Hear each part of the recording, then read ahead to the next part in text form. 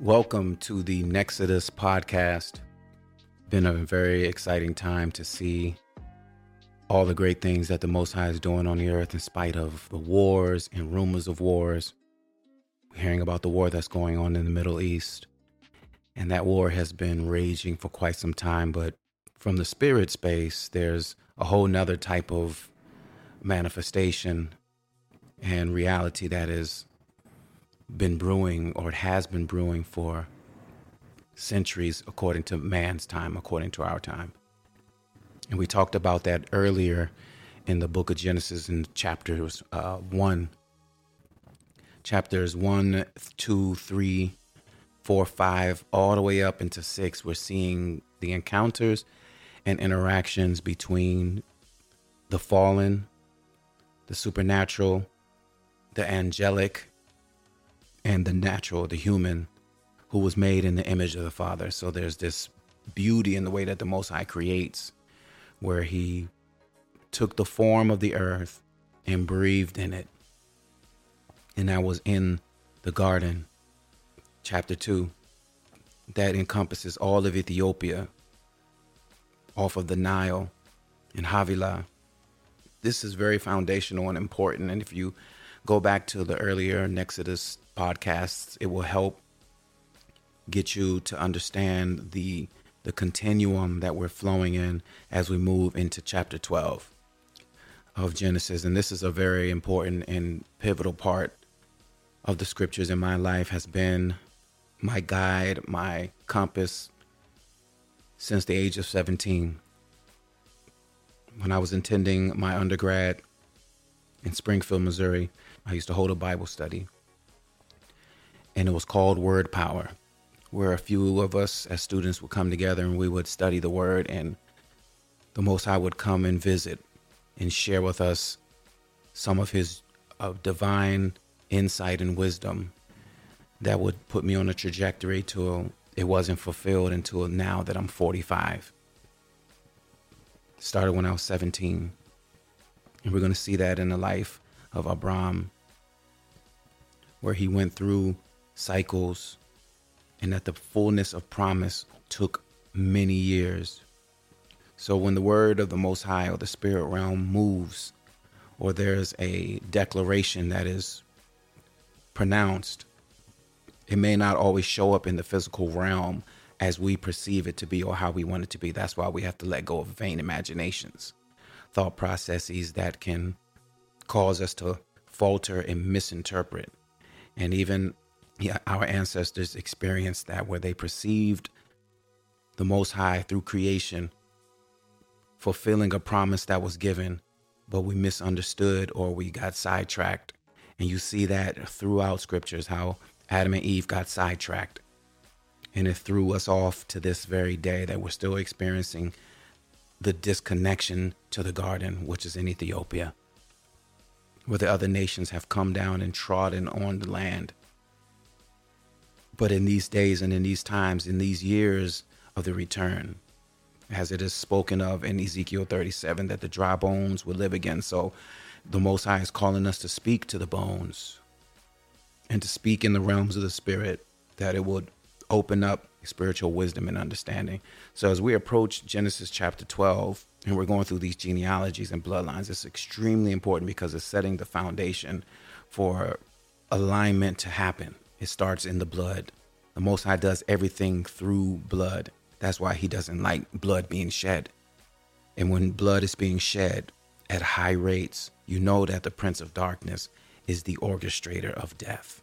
That battle that we talked about that started in Genesis chapter 1. Genesis chapter 1, in the beginning, the Most High created the heavens and the earth. That's a most definitive and powerful statement, that he created the heaven and the earth.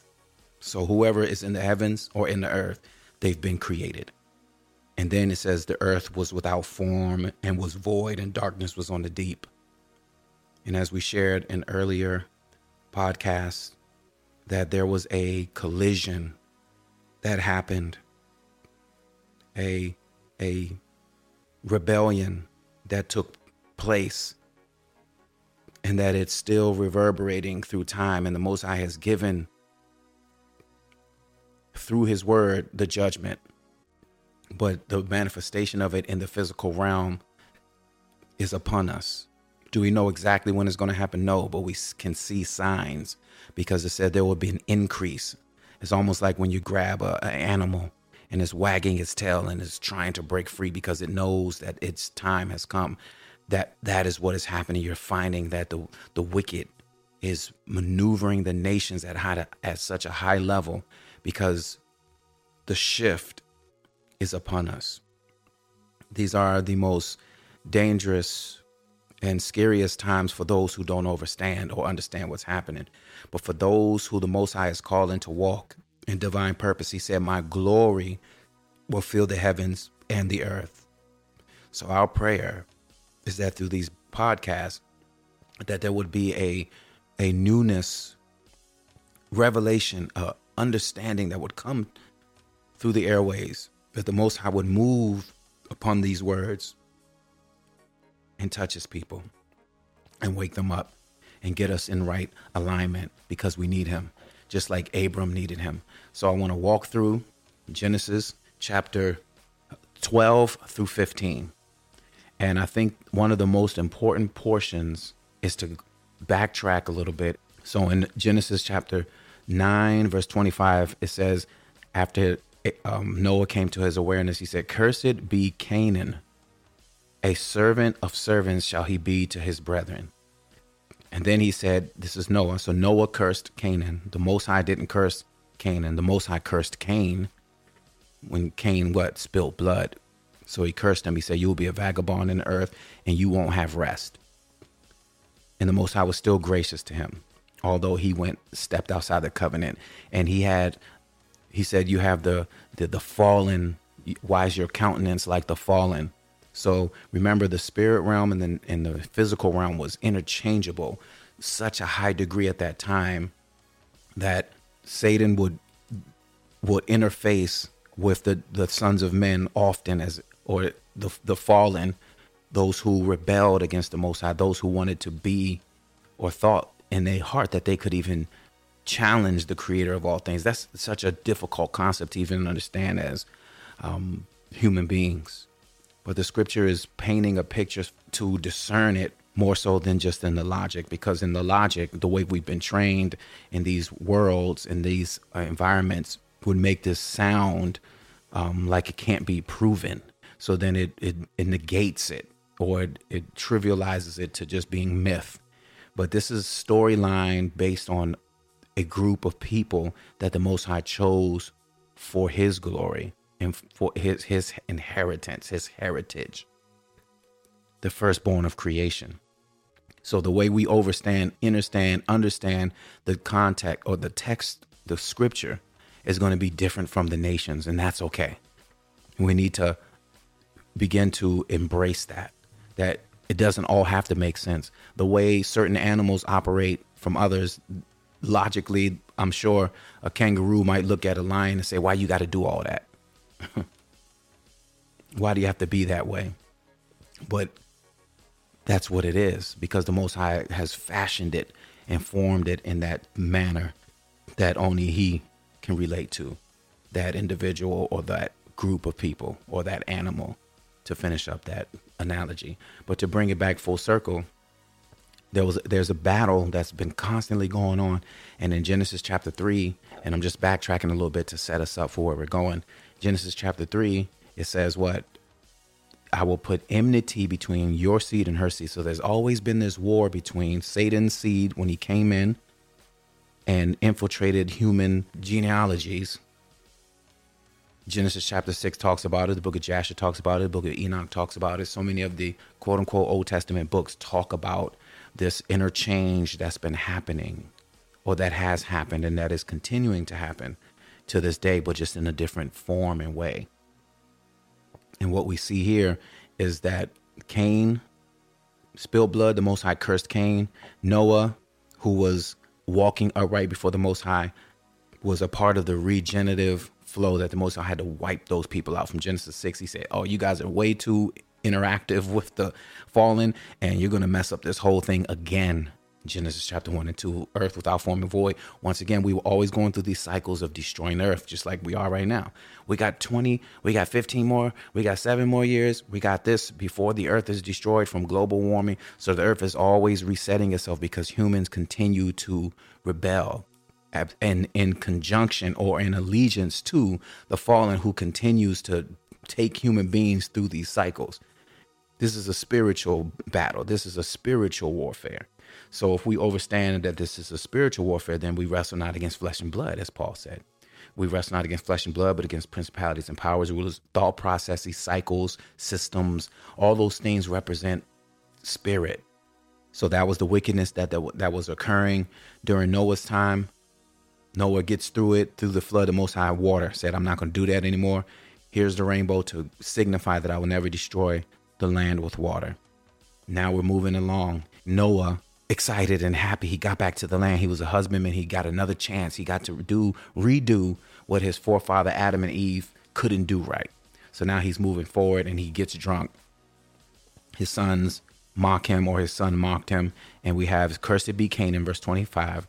A servant of servants shall he be unto his brethren. And then in 26 it says, and this is a very key. These two verses are really important to frameworking how we approach the scriptures and to figure out if there was a mistranslation, if it was done purposely or if it was done out of mistake. We're never going to know that. But from a contextual standpoint and seeing this pattern of the way the Most High operates and how human beings operate and how the nations have been split up, there seems to have been a shift.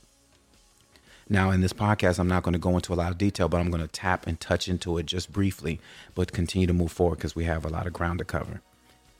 Genesis chapter 26, and he said, blessed be the Most High God of Shem, and Canaan shall be his servant. So Shem, Japheth, and Ham were the three main progenitors for humanity after the flood. So they were the progenitors of the earth because you have the Gentiles that were mentioned here.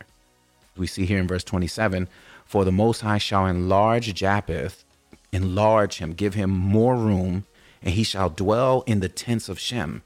And he cursed Canaan, which was Ham's last son, his last seed, Canaan. It's really important to understand who he cursed. It wasn't Ham, although a lot of historical injustices was placed on that particular place in scripture, which was a pretext, which was exegetically incorrect. The hermeneutics was off because they proof texted it. They didn't see it in a context. But at the time, the agenda wasn't to be true to the word. It was to enslave other groups of people. But on the larger scale, it was still something that the Most High was allowing based on a covenant that was broken between him and his firstborn. And he said, I always chastise my firstborn to bring them back into alignment because my word is forever. So all the slavery and the things that happened, that was atrocious. And there's no excuse for it. But it was also within the divine plan that the Most High was using to realign his children, and that he would judge the nations who had the power at the time to do what they did. In Genesis chapter 10, there was the lay of the lands. You have Japheth, which if we look through a little bit closer, I'm convinced that it was Ham and that the translations are a bit skewed, but that's another conversation. Genesis chapter 10, these are the sons of Noah, and this is how the generations were separated. In verse 2, and the sons of Japheth were Gomer, Magog, Madai, Javan, Tubal, Meshech, Tyrus. The sons of Gomer, which was Japheth's firstborn son, was Ashkenai, Rephath, and Togarmah. And then the sons of Javan, he's going through the different great-great-grandsons, so forth and so on, but doesn't go extremely far in it. At verse 5, it stops and says, but these were the isles of the Gentiles divided in their lands, the Gentiles divided in their lands and in their tongues and their families and their nations. So he gives a quick snapshot of the Gentiles and says, this is their family line, this is who they are, this is what they do. And we see some of them there, that these are European lands. The Gentiles, you can see a very key term that we see, Gomer, Magog, Ashkenaz. You see Kittim, Tarshish. These are all lands in the European spaces. But then it says in verse 6, it goes into now the sons of Ham was Cush, Mizraim, Put, and Canaan. So Ham, which once again, the evidence would suggest that that was Japheth because of what Genesis chapter 9, verse 27 says, that they would dwell together. And the Isles, Gentiles, Japheth being way up there, is not dwelling with Shem, because we know Shem is in the western part of the garden, aka Africa. And you can see when we go through Genesis chapter 11, after what Nimrod went through, there was the Tower of Babel got shut down, and then you have the split where the languages were divided and they were no longer one because they were misusing the power. So the Most High had to divide and conquer them. That's where that came from. Babbling word got shut down. So you see the power of word. If one speaks one language and of one heart, they are in alignment with the Most High itself, because the Most High is the word made flesh. The word spoken, anything you speak, the spirit space is first. But then the Most High had to separate it once again, because the vibration of human beings were still very high at the time, but had to bring it even further down. And then in chapter 11, you begin to see a layout of Shem's bloodline. And when you look at Shem's bloodline, you had in verse 10, it said he began Arphaxad 2 years after the flood. And Shem lived and begat sons and daughters. And then Arphaxad began Salah, and then Eber. And you see all the Peleg, but a lot of these names are still found in portion throughout West Africa, or the western part of the garden. You see them in Niger, you see it in Burkina Faso, you see it in all that Tira, that's Tira. Obviously, some of the language is going to be a bit different because it's been through so many different hands. The garden has been broken into so many different segments and compartments that we don't know that the names have changed, but you still see the fingerprint. I keep talking about those fingerprints. The Most High leaves fingerprints to let you know. And then also, as we go back to spirit space, there's certain things that the Most High established that cannot be moved or changed. You can move around it, you can flip it, just like Satan did in the beginning. Did God say? He didn't say this. He'll maneuver around it to manipulate the word of the Most High, but the word is forever. So when you see their names in these particular places throughout the garden, then you begin to understand where things are. Through these studies, we know that the northern part that we call now, that is now flooded like with sand, was a fertile crescent. And that place was all very beautiful. And we believe that that area in western part going into the northwest, Algeria, Tunisia, all in that area was plush land. And that was the Ur of the Chaldees. That is where Mesopotamia is. So when Abram in chapter 12 now gets the call, and the Most High said, get out from among your country, from among your kindred, and from thy father's house unto a land. Why? Because he made Abram the caretaker of the what? Land. Because once you have land, you have everything. And that's why the Most High said, you are the caretakers of the earth. And because of the trauma and the brokenness of us not aligning ourselves back to the ways of the Most High, we dread the land, but the land is us. The same pain that the Afro feels has been marginalized, and is because the earth has been marginalized and has been degraded and has been misused and is being pillaged and so forth and so on. We are actually the land. That's why the Most High made us different from everyone else. That's why our hair texture, the way we are, is very different. And that's why there's such an enmity. Because I would always ask, why? Why is there so much hatred?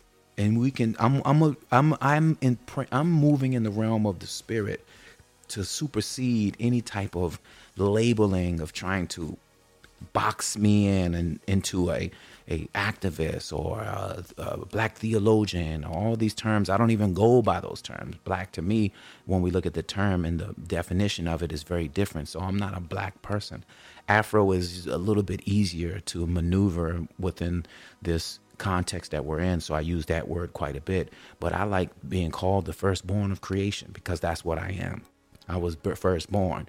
I'm the caretaker of the earth, and my job is to be a caretaker of the earth and to do what is righteous unto the earth and unto my fellow people. These podcasts is geared toward my people, And my people is the remnant.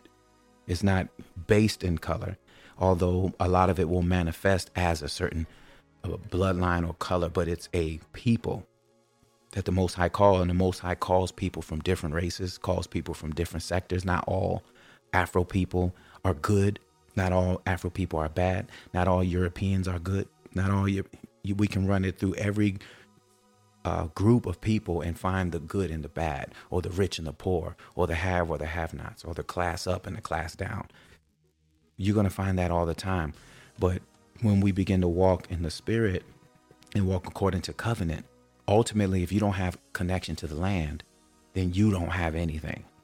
Ultimately, you're never safe. And that's why the Most High said, get out from there, because that sin was beginning to arouse again. You had Nimrod, who was in the east, running the whole area, going ham, literally going ham. And that's double on all levels, even if you make the switch up, but I'll leave that alone. So you had Nimrod doing what he was doing, and the Most High gave him that ability. You know, the book of Jasher talks about that he had on the garments of Adam, that clothes that was meant to cover his shame. It was passed down. He stole it and put it on. Now, we don't find that in the canonical versions of the Judeo-Christian 66 books, but in some of the older context or the extra biblical text or the pseudepigrapha passages, you find that these things were happening, and there's a witness to that. It makes sense that there was some sort of exchange, that Nimrod was able to acquire this type of connection, to have the power to rule and to maneuver and manipulate the earth realm at such a high level. And Abram was around that time because Terah was working with Nimrod, and that's why he worshipped other gods. And the Most High, if anything, he hates, which always gets us put on the outside, is when we worship other gods, when we have vain imaginations. That's why a lot of the setup is to get us to rebel against the Most High, so you be rendered powerless, so you can have access to the land. Then you're under control. But he told Abraham, get thee from among your people. See, he's going to call us out. He called Abraham out, said, listen, get from among them and come and follow me. And it was difficult because Abraham was older. He had his dad, his family. So many things were going on. He was in a beautiful situation. And the Most High said, no, take your family and get out and come to the place I'm going to show you. And I will make of you a great nation, Genesis 12:2. And I will bless thee, and I will make thy name great. And as you can see, you have Abram being used in so many different ways. You have the Abrahamic religion. You have Abram this. And I don't get too caught up on names, because once translations came in, we never really know who the names are, but it points to a reality. And that's the spiritual reality that we go by. But for us to have a portal symbol, for us to understand the reality behind the ancestral space and the account of this person's life, Abram, that's how I read the scriptures. So Abram, in verse 3, the Most High told him, I will bless thee, and I will curse those who curse thee, and in thee all the families of the earth shall be blessed. The Abraham seed is always a blessing to everybody, even when those times when it's in a lower state, still being a blessing, still being used to benefit from, to empower, to strengthen. How was these nations built? Off of the garden. Underdeveloped it, took the resources. Why? Because we were in a fallacy. We had sinned against the Most High. We lost connection to the land. We lost connection to his way.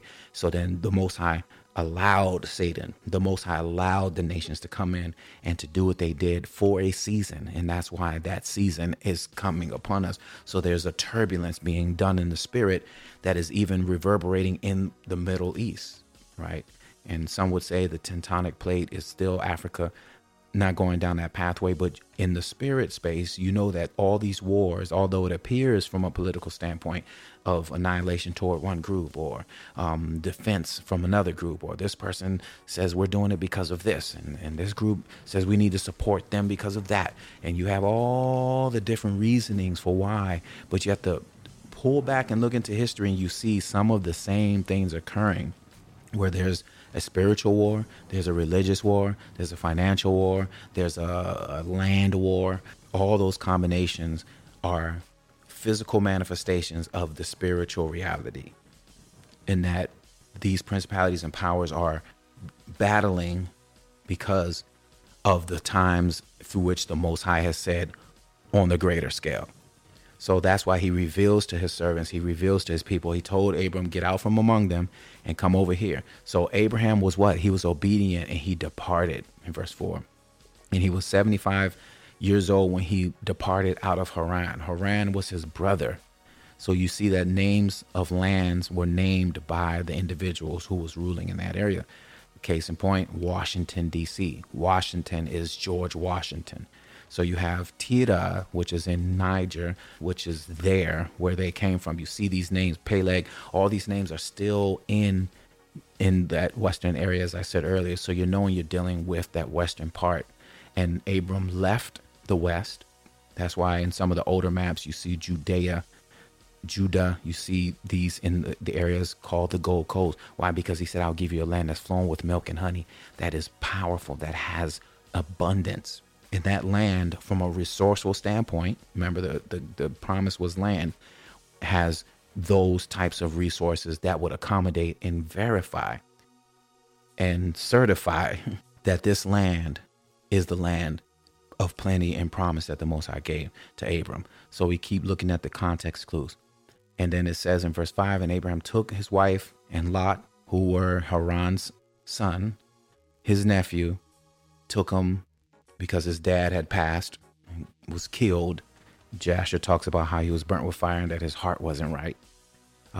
Now, whether we get into whether that's true or not, all we know that it aligns itself that Haran died there, because the scriptures confirm it also in Genesis. And the context from all these extra biblical texts, depending on how you look at it, from the book of Jasher, shows that Haran's heart was off. It was infected by the whole Nimrod in society. And that would make sense why Lot would point his tent towards Sodom, and that he ended up going into spaces, Sodom and Gomorrah, he went into places that he wasn't supposed to, and that his daughters were so, then that's another generation, were so shook by his decisions that they thought that he was the only male left and got him drunk. and then had seed with him from an ancestral standpoint and birthed the Ammonites and the Moabites. This decision being made as a pass down. So that confirms for me that Haran, as Jasher chapter, I believe it's chapter 12 toward the end, talks about how when Nimrod was upset with what Terah had done with Abram and the idolatry, Abram and Nahor and Haran were put into a position of servitude, put into the fire. Were going to be killed because they were tampering with the idols. You know that's a truth today, because if you tamper with some of the idols or money or the gods of this world, you will be put in the fire, or you will get cut off, or you would be, as they say, cancel culture. All these different things are still the same concept and idea that the scriptures was talking about in these particular times. So you see in Genesis chapter 12, verse 6, let me back up, verse 5. And he gathered him, he said, he got out of Haran and went forth to go to the land of Canaan. What was the promise that was given to Shem from Noah? See, that's why it's so important that parents know what you speak over your child, over your children. When he had cursed Canaan, he said, you will be a servant, and you will be a servant to Shem. Genesis chapter 11 talks about how Shem's bloodline is from which Abram came from. Terah was in Shem's bloodline.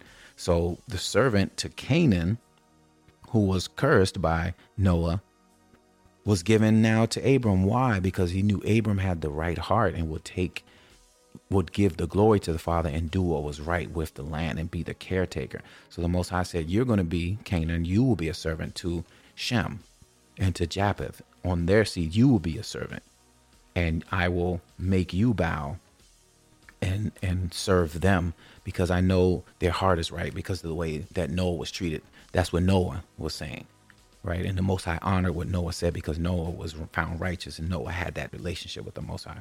So that land of Canaan was a promised land. And I remember even as a young man when I had the Bible studies, and I'm going to have to pick this up and do a part 2. I didn't know if I was going to try to get us through 15, but it seems that I have to stop here. But I'll stop with the story in Genesis chapter 12. When I used to hold the Bible study, the Most High impressed on my heart the story of Job, that if you lost everything, would you trust me? And I told him I would. And then a year later, that's when I experienced a Job. While I was in my senior year of school, both parents had passed away, and the Most High shared those things with me. So I was able, his word was able to sustain me through those difficult times.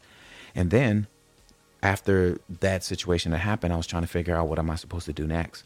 I was just finishing my undergrad, and I needed to figure out where I was going to go for my graduate studies and to get my master's, to continue to pursue the pathway in which the Most High had for me. And he took me to Genesis chapter 12. And in my time of prayer, he told me to pull up the maps. Now, the maps that I know now is different from the maps of that time. But when I pulled up the maps, it showed that the Ur of the Chaldees, from where Abram came from, was in the eastern part of the land.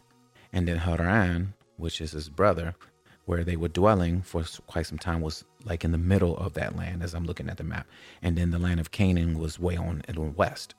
And I was seeking the Father and trying to figure out, was I to go to school in the west or to go in the east? I didn't know where to go. But long story short, after some time, I overheard a friend, when I had gone to California for a wedding, I heard him speaking about one of the guys that I respected was having, he just started a seminary, and it's the first West Coast seminary, accredited seminary within the denomination that I was a part of at the time. So I felt a connection, like, oh, I need to go there. The first day I came, I didn't know anybody. I went to go look for an apartment to stay. And I went to the school and said, hey, do you know where I can go? Because there wasn't no internet like it is now. You couldn't Airbnb it. We had MapQuest. And the first place that I went to find housing was a place on Haskell Avenue, and it was called Abrams Haskell. And that was such a sign for me that I was in the right place, that this was my Canaan. This is where I was supposed to be at this time in my life, but not knowing that in 20 more years, the Most High would actually take me back to the land and give me this understanding. So we're going to continue to move through this. This is coming from years and years of the Most High showing his fingerprints in my life, and the untold glory that he's revealing at this point as I walk in obedience and realignment with him and us as a people.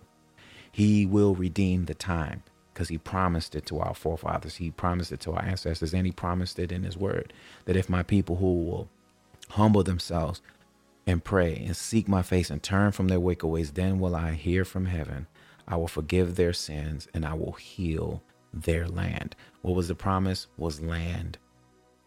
So Abram kept on journeying in verse 12, verse 8. Finish up 12, and then I'll pick it up at 13 through 15. And he removed from thence unto a mountain east of Bethel. This is verse 8 of 12, chapter 12, verse 8. And pitched his tent, having Bethel on the west and Ai on the east. And he built an altar there. And then verse 12:9 says, and Abram journeyed, going on still toward the south. Then there was a famine in the land, and Abram went down into Egypt. He went down into Egypt. Now, you would think, oh, if you think he's coming from the Middle East, you'll think he's going down to Egypt. But it's actually going down is because the terrain was going down. When you're going up, that's why the Mediterranean, the Nile River dumps up into the Mediterranean, because South Africa, or as you go south from Egypt, it's up. So you go up south, and then when you're going down to Egypt, you're coming down the hill.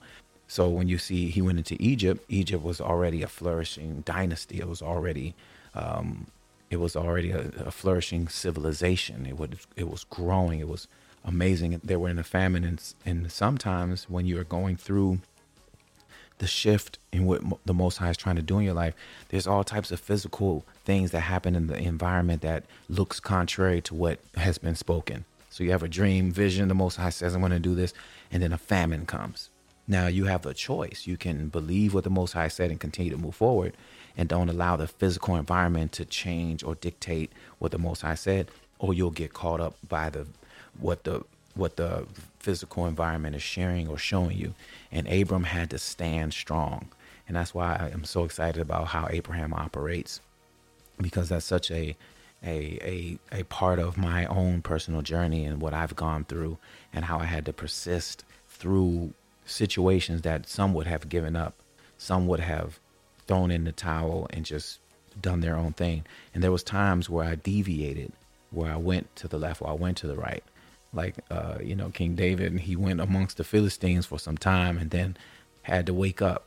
Or Peter, when he denied the Savior, the King, and was in that state of brokenness, and the Most High had to restore. So the Most High restores. Even Abram, he lied when he went to Egypt because he was afraid, because he knew how Egypt operate. He knew their ways. He knew how they get down. So he had to lie about his wife and say it was his sister. But then after the Most High had shifted that whole situation, and the king was like, man, I didn't know this was your wife. You almost got me destroyed. You got to go. Take all the stuff you got and go. And he was spiritually sensitive, as you can see in Egypt at the time. You see now you have a lot of the Book of the Dead, and they were always talking from spirit space. They knew that realm very well in the garden, because it was such an interface between the spirit realm and the natural realm. And it still is to this day. That's why people say it's the land of voodoo and da-da-da. No, it's just a very spiritually centered area, because it sits in the middle of the earth and the Most High dwells above it. Because that's his land that he loves. That's why it physically manifests itself the way it does, because the Creator loves it. And then in verse 13, this is the key to let you know where he was before, and now he was going back to that same place in Ai. In verse 13, it says, then Abraham went out of Egypt, which is, once again, in the land they call Africa. So from Genesis 1 to 13, all you've been seeing is a lot of lands in Africa. You've seen Ethiopia, you've seen Eritrea, you've seen Egypt.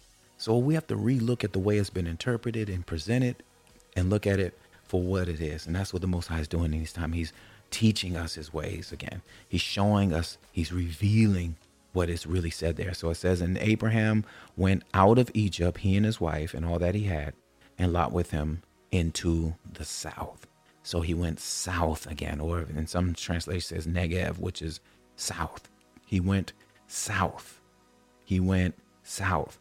He went back to the land of Canaan and had some issues with Lot, because they were growing so much. And Lot, because of his influence that happened to him with Haran, his dad, he was like, nah, I'm going to pitch my tent toward Sodom. And he said the men of Sodom were wicked and the sinners before the Most High exceedingly, meaning they kept doing things that were contrary to the way the Most High wanted things done. He wanted that land, and sometimes something can look good. And as they say, all that glitters is not gold. It may look good, but is it best for you? So sometimes the trinkets may appear to be something that is desirable, but if you don't look at the context and look at the surroundings and what you have to lose or what you have to give into or what you have to submit to, you may submit yourself into something that could be very detrimental on the long term. And soon as Lot was released from Abram, now the Most High could talk to him again. And then in verse 14, he says, and the Most High came to Abraham after Lot was separated from him. He said, look up. So sometimes the things that you're trying to do is because of the people you're tied to that is hindering you from being able to move forward. You have to let some people go. Just like when you have a plane, if you have a small Cessna and you want to go higher, you may have to take a pit stop and drop some of the cargo off. And that is what is happening in this time. So when the Most High is moving people out of your life, you have to allow him to do that. Let him do the cleanse so that you can prepare yourself for where he's calling you to go ultimately. Because not everybody has the vision to want to go where the Most High has called them to go. They have their own. They're pitching their tent in another direction because it looks better this way. And Abraham said, hey, if you want to go this route, I'll go the opposite side. Because I know I need to separate myself from you. I haven't had a son, and I was connected to you, and you're my blood, and your dad was gone. but I see that you have a different philosophy than I have. And ultimately, if I don't separate from you, there's going to be more trouble. I love you. This is Abram talking to Lot, but you need to go your own way because we're striving and this is not going to work out. So he said, after he's separated, now the Most High comes to him and says, look up. This is verse 14. From the place where thou art, northward, southward, eastward, westward, for all the land which you see, I will give it to you and to your seed forever. So everywhere south, he said, I give it to your seed forever. Who's in the south? Who's there, but hasn't been able to tap into the seed, hasn't been able to tap into the land? They call us Africans, but I call us the firstborn. And we see it displayed in the scripture. Now, everyone claims and has their different claims and reasons for why this is that. I'm not here to argue any of that because the Most High is going to make very clear who his seed are. Our job is to get into alignment. Our job is to get back in the spirit, to begin to obey the Most High, walk according to his ways, according to his counsel, according to his feasts, according to his ordinances, what he's laid down in the scripture, and watch him begin to unfold and maneuver this environment into a place where what seems like was a loss will become a win. And then it says here, I will give it to your seed forever, and I will make thy seed as the dust of the earth, so that if any man can number the dust of the earth, then shall thou seed be numbered. Look at the numbers. Look at the numbers. As much as the Afro peoples they are literally all over the earth, even through after all of the enslavement, all the other things that have happened. The Most High still sustained our seed, and literally billions of us. One of the most populous of all the peoples on the earth. So these are the signs you got to go by. Arise, walk through the length of the land and in the breadth of it. And it was so beautiful. And I was able to travel to 27, 28 different countries all through. And I always felt like, man, I'm supposed to be doing this. I'm learning. I'm growing. But all of the revelation wasn't clear to me. But I was able to see everything that the Most High had. I went to all the different lands and was doing different projects, but the Most High was preparing me for what he had for all his children who walk uprightly before him. So it was in a fulfillment of what Abram had already experienced in the promise that the Most High gave to him. And he said, arise, walk through the length of it and in the breadth of it, and I will give it to you. Then Abraham removed his tent and came and dwelt in the land of Mamre, which is in Hebron, and built an altar there. And I went to Mamre in South Africa, in the Western Cape, right there, Mamre. And there's an old church there that talks about this whole thing, and I won't get into all of that, but it was a very special time for me that in last year I was able to go south from Egypt and find Mamre. And that there's timber trees there, and there's a cave there, as some of the scripture talks about. So the Most High is unveiling all of his spaces to his children, little by little. We're learning so much about Namibia and what's going on there, and that there's a mountain with a scorched top that they call Brandberg Mountain, which is the mountain of fire. The meteorites that are in Namibia, meteorites that fell during Joshua's time. So you're seeing the scripture in real time, and the Most High is revealing it because of his timetable that's happening in the spirit space. So we want to continue in this Nexodus series as he begins to arise and lift the dry bones again. And it is not going to be by might nor by power. The way the Most High is going to operate and do things is going to be very different from what we've ever seen. Because he wants to show the nations who he is. So our job is not to fight according to the flesh, because the weapons of our warfare are not carnal, but they're mighty through the Most High to the pulling down of strongholds. And right now the strongholds is mental. Emancipate yourself from mental slavery. None but ourselves can free our minds. So this Nexodus or Exodus, the movement of the Most High's people, you see that remnant conversation happening amongst his people for quite some time. And now that he's going to step into the scene because we're walking according to his commandments, now he can come in and do the work that he wants to do in us. So we are thankful, but the Most High is in control. And next week we will go through Genesis 14, 15, 16 and continue to move forward. Look forward to being with you next week.